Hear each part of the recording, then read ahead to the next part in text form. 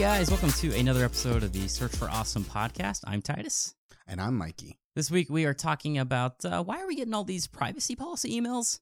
A guy is selling his Facebook data online. Bengate was real. And we're talking about the most popular websites today. We're going to hear Titus's initial thoughts on OnePlus 6. And this just in, some news that I heard about today that I hadn't even talked with Titus about yet. News about MoviePass. I am super interested to hear about MoviePass. They've been making a lot of changes lately. We've been talking about them quite a bit. But before that, how was your Memorial Day? It wasn't bad. Just hung out. I mean, as you know, it's also my birthday, the day before Memorial Day. So we just hung out and spent some family time. My wife definitely did not remind me to send you a text message. That is something that definitely did not happen. So it's fine. I know you don't care about me. I get it. But I got big news. What's going on with MoviePass? Guess what happened? No, I got bigger news than that. Guess what happened today? What's that? I just went under contract for our first house. What? In Georgia? You're moving back? No. Yeah. No, in Maryland. We're actually buying a house in Maryland. Why is that good news then? I'm just kidding. I'm happy for you. I know that has been, you've been looking at a lot of houses. Yeah. I sent you a nice one from in Georgia. Did y'all not consider it? Or? Unfortunately, see the way my job works, that's quite a commute.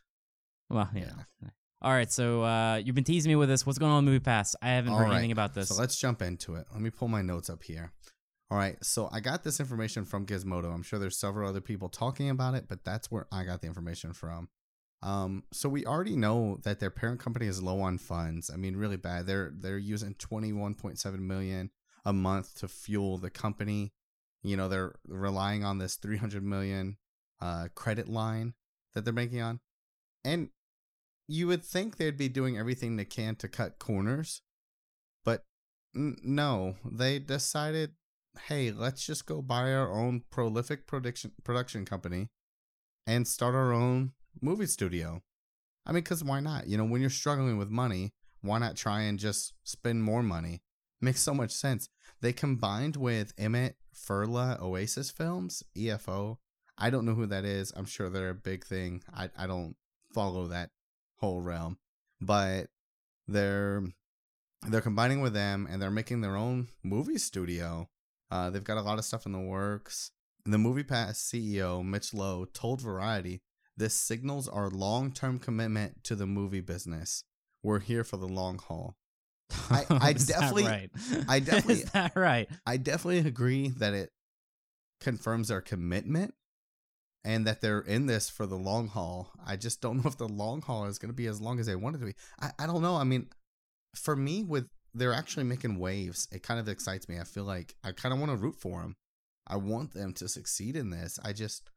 Okay, so the last bit of news, if you guys don't remember, is basically the CEO said they have 17 months of funds left to run the business, but it wasn't actual funds. It was them, basically, they had an equity credit line. So it was them going into more debt. So basically, they just cut that 17 months in half or something. I don't know how much they paid for this company to be a part of it, but... And that's the thing. It's an undisclosed amount. They didn't release that information. So who knows? I mean, they could have got it for like pennies to the dollar. I don't know. I'll be honest, dude. I literally was this close because the stock is so cheap right now. It was like 40 cents per share. I was this close to being like, let me just get like 100 shares and just, it's $40. If it goes poof, then terrible. If it's worth $100 later, that's a lot of money. So I don't know. I think we should do it. We should do it immediately because now that we post this, other people are gonna be like, you know what? That's a good idea. Yeah, I'm sure that's what people are gonna think. All right, next up, why are we getting all these privacy policy emails? Mikey, I've gotten a million of these things. Have you gotten a lot? I've gotten so many, I can't even keep count. Companies that I didn't even realize I was affiliated with anymore. Exactly, yes. I was like, my goodness. It's kind of crazy, and you've probably gotten a bunch of these emails or like app notifications, or if you go on a website, you might see like a big pop-up at the bottom, but they don't want to block the content, but they want you to know their privacy policy has been updated. Here's what is going on. I kind of knew some of the stuff was happening, but I didn't know all the details, so here is all the details as I understand it. And it is from a Washington Post article. I will link in the show notes. The EU, or the European Union, so this is not American, this is a European thing going on is getting strict about data collection and thinks people should have power over their own data, which that's awesome. I think they totally should. Companies are making money off of it. It's something that really should belong to you, Mikey, and to me. It's information about me. Why shouldn't it belong to myself? Anyway, so they're getting more strict about it, and it's kind of crazy how society is changing, because for a while I don't think we valued data whatsoever, and now it's like everybody wants data. Like that's like the name of the game nowadays. And like if you have a startup and there's not the word data in like as part of the plan, then like you're not going to get funded. But anyway, basically they're requiring companies to be explicit in their efforts to seek consent from the consumers before collecting their personal data. So they are having to be very clear about what kind of data they're collecting from people, is how I read that. And they're also having to give consumers easy access to their own data, and they should be able to delete their data if the customer requests it. If a data breach is discovered, they have, if I remember right, 72 hours to disclose it. They cannot keep it quiet if they find out about it. This is European rule, so if a business does any business in Europe, then they have to update their privacy policy. And a lot of these policies seem to be coming over the shores to the United States as well. That's why we're all getting these updates. Anyway, here's the kicker, though. Failure to comply means heavy fines, and these are unbelievably heavy fines, by the way. $23 million, or 4% of a company's annual global revenue, whichever's higher. Goodness gracious. So that's why all these companies are going nuts and trying to get all this stuff together. That's global revenue. So it's not just whatever they're making in Europe. They're hitting them with whatever they make worldwide. So everywhere. That's huge. Yes. Yeah, and it kind of seems a little weird to me that they're making profits off of things that isn't affected by their country or whatever, but that's how they're doing it. And, I guess if you can get away with it, why not? But what's interesting is a number of U.S.-based news sites, the Los Angeles Times, the Chicago Tribune, Baltimore Sun, and others, have basically gone offline as far as the European people are. So basically, if you're in Europe and you try to go to these sites, it basically says, nope, we no longer serve you. They can't even access the sites because they don't want to deal with all the stuff that all this has to deal with. All these different sites are actually connected in some way, I do believe, but they have the same parent company. But right now they're just like, you know what, we're just flipping the switch off and maybe we'll come back. Even though I think it's kind of crazy what all they're doing, I think it's kind of great, man. I think it's good. You're giving power back to the people. It's your data. And think about data breaches and stuff like that. If I had the power to delete my data where I didn't want it, then data breach, it's not as scary. It's really scary when I got an email saying that my Yahoo, I always get made fun of for the way I say that, email got hacked when I haven't used it in 5 years. Why can't I just delete all the information Yahoo has on me or whatever? So it gets you back the power. I think it's a good thing. No, I mean, I definitely have to agree, because I got several emails from different companies, about their policy changes because of this, that some of them I don't even remember ever dealing with. And then some of them that I haven't dealt with in 8+ years. So it's nuts. Yeah. And so my thought is why do they still even have my data? They have enough data on me when I haven't even been to their website in years to be able to include me in this. You know what I'm saying? I understand they may just have my email and my name and stuff, but I don't know what they have. Yeah, and now with these new rules, assuming that they apply them to the United States as well as to the European customers, you should have the power to delete data where you want to. But that does require effort and stuff, so we probably still won't do it. Yeah. Yeah. But on that note, I thought it was funny. I saw this article on this website called Motherboard. I guess it's a site ran by Vice. This guy listed all of his Facebook data on eBay for sale, starting at 99 cents. This was great. So this is what the guy said that is selling his Facebook data on eBay. I realized that I'd been selling my data for free for ages, and I decided it was time to cash in. So he basically downloaded all of his Facebook data, and he put it online to the highest bidder. I tried to find a listing for it. I couldn't find it, but this article I found said that when they last posted, 43 bidders had bid, and it's about $385. And he said that he's going to pledge the money. I think he's going to give it to some kind of organization. He said, I've got a theory that all the top bidders are actually my mom. I guess he's British. My mom looking to teach me a hard lesson about life. And then he also did forbidded people to steal his identity and open a sweatshop. So that's part of the... Anyway, I thought that was pretty great. All right, so next up, Bengate was real. Now, if you don't remember Bengate, this was about 2 years ago, whenever the iPhone 6 came out. The iPhone 6 Plus apparently had an issue where if it was in people's pockets and it did not have a case or something on it, the metal of the chassis or whatever would bend. And people started reporting this. Unbox Therapy, before he became the massive 10 million plus subscriber YouTube channel, did a video about this. This is like before he was a million subscribers. And he just basically took the phone and bent it with his bare hands just to show how easy this was to do. What's kind of crazy, though, even though this was 2 years ago, apparently Apple actually knew their phones were actually more likely to bend. These new ones that came out, the iPhone 6 was slightly more likely, and the iPhone 6 Plus was significantly more likely. And apparently the iPhone 6 Plus was a whopping 7.2 times more likely to warp or to bend.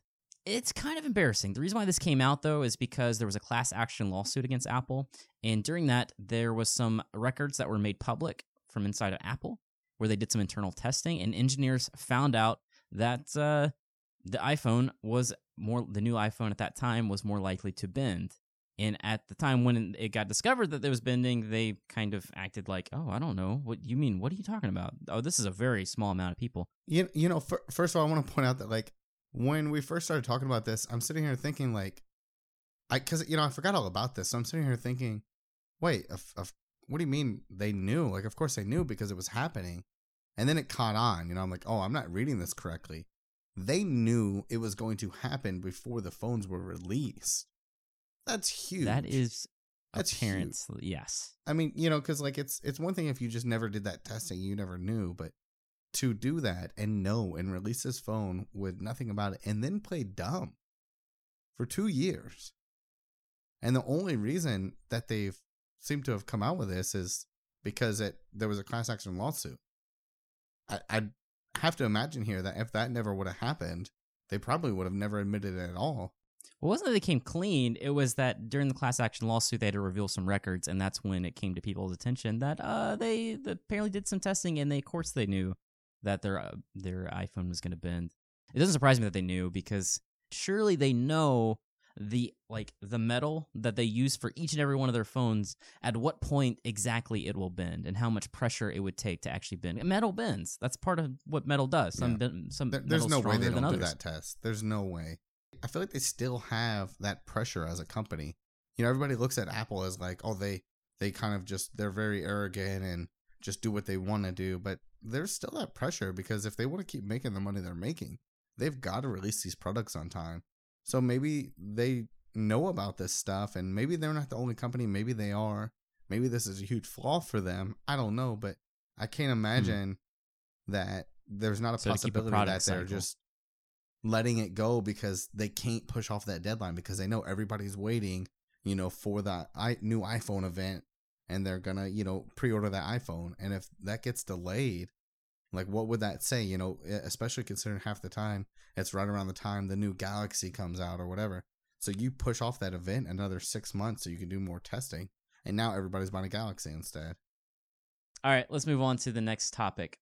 All right, so I saw this on Reddit pop up, and there's this website called, it's actually Alexa. It's like Amazon Alexa, I guess, but they basically rank the top sites, like the most visited sites in different countries and around the world. Now, this is websites, not apps.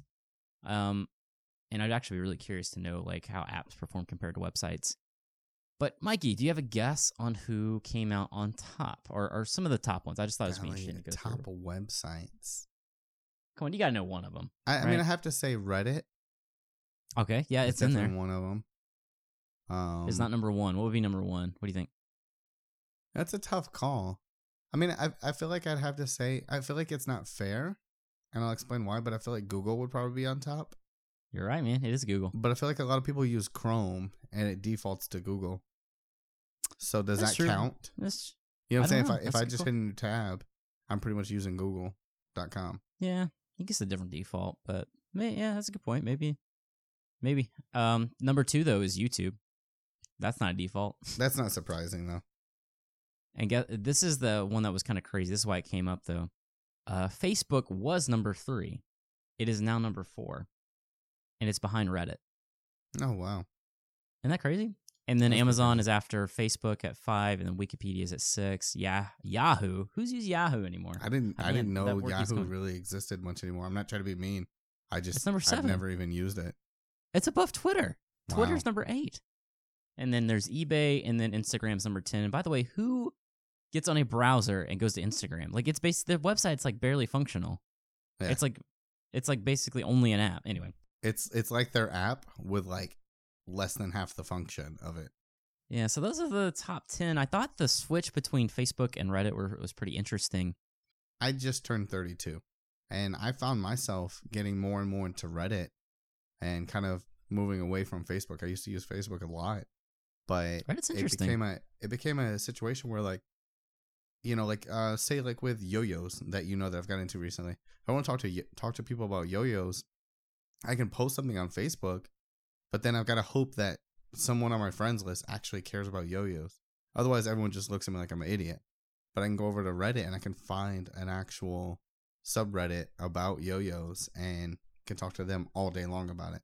But yeah, if you can find the right group, man, there's a lot of interesting stuff. But I will say, be careful about posting things on Reddit because people are not as kind if they don't like what you like. So that's burned me before. I thought it would be a great idea, Mikey, one time to post a video about why I was returning my GoPro and I didn't like it. I remember that. On the GoPro Reddit. I thought all these people are super passionate about GoPros. You know, it'd be really informative to them is to show them why I don't like this GoPro. They did not find it informative. No, I was worried that you were gonna have to like start peeking out your windows before you left the house. They were not happy. No, I got pretty baked on that one, man. They were not very friendly.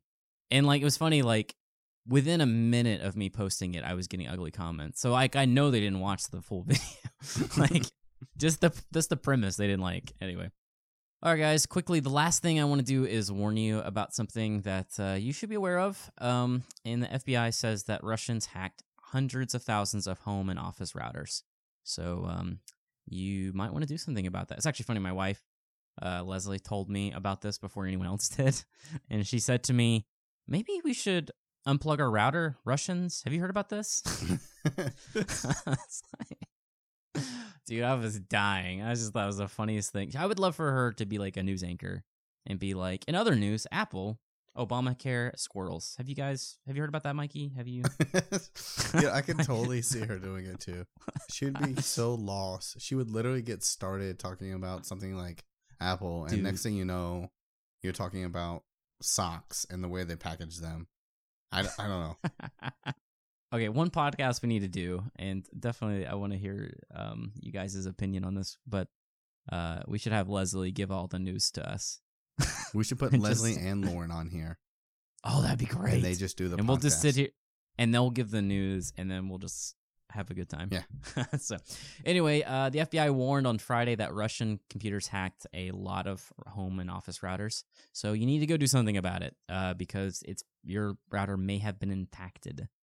So if you're like me and you have no idea how to, get your router updated to stop this or fix this problem that you might be having, I would Google whatever model of router you have or whoever makes it and see if you can figure out how to get a firmware update on it and like look it up online, see if they have a guide. If they don't have a guide, call the manufacturer, give them your serial number or whatever, and ask them to help you through it because it is a big deal. In my case, I have mine through AT&T and I think they manage all that, but I will call them and see.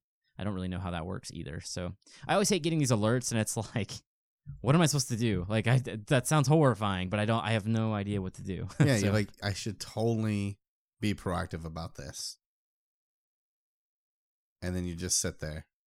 Why don't you tell us about your OnePlus 6 or 3? I'm not sure what you bought because you keep telling me OnePlus 3. every time I tell you like, hey, it's coming, I would keep texting you. I'd be like, Mikey, it's coming in like 2 days. The OnePlus 3 is coming.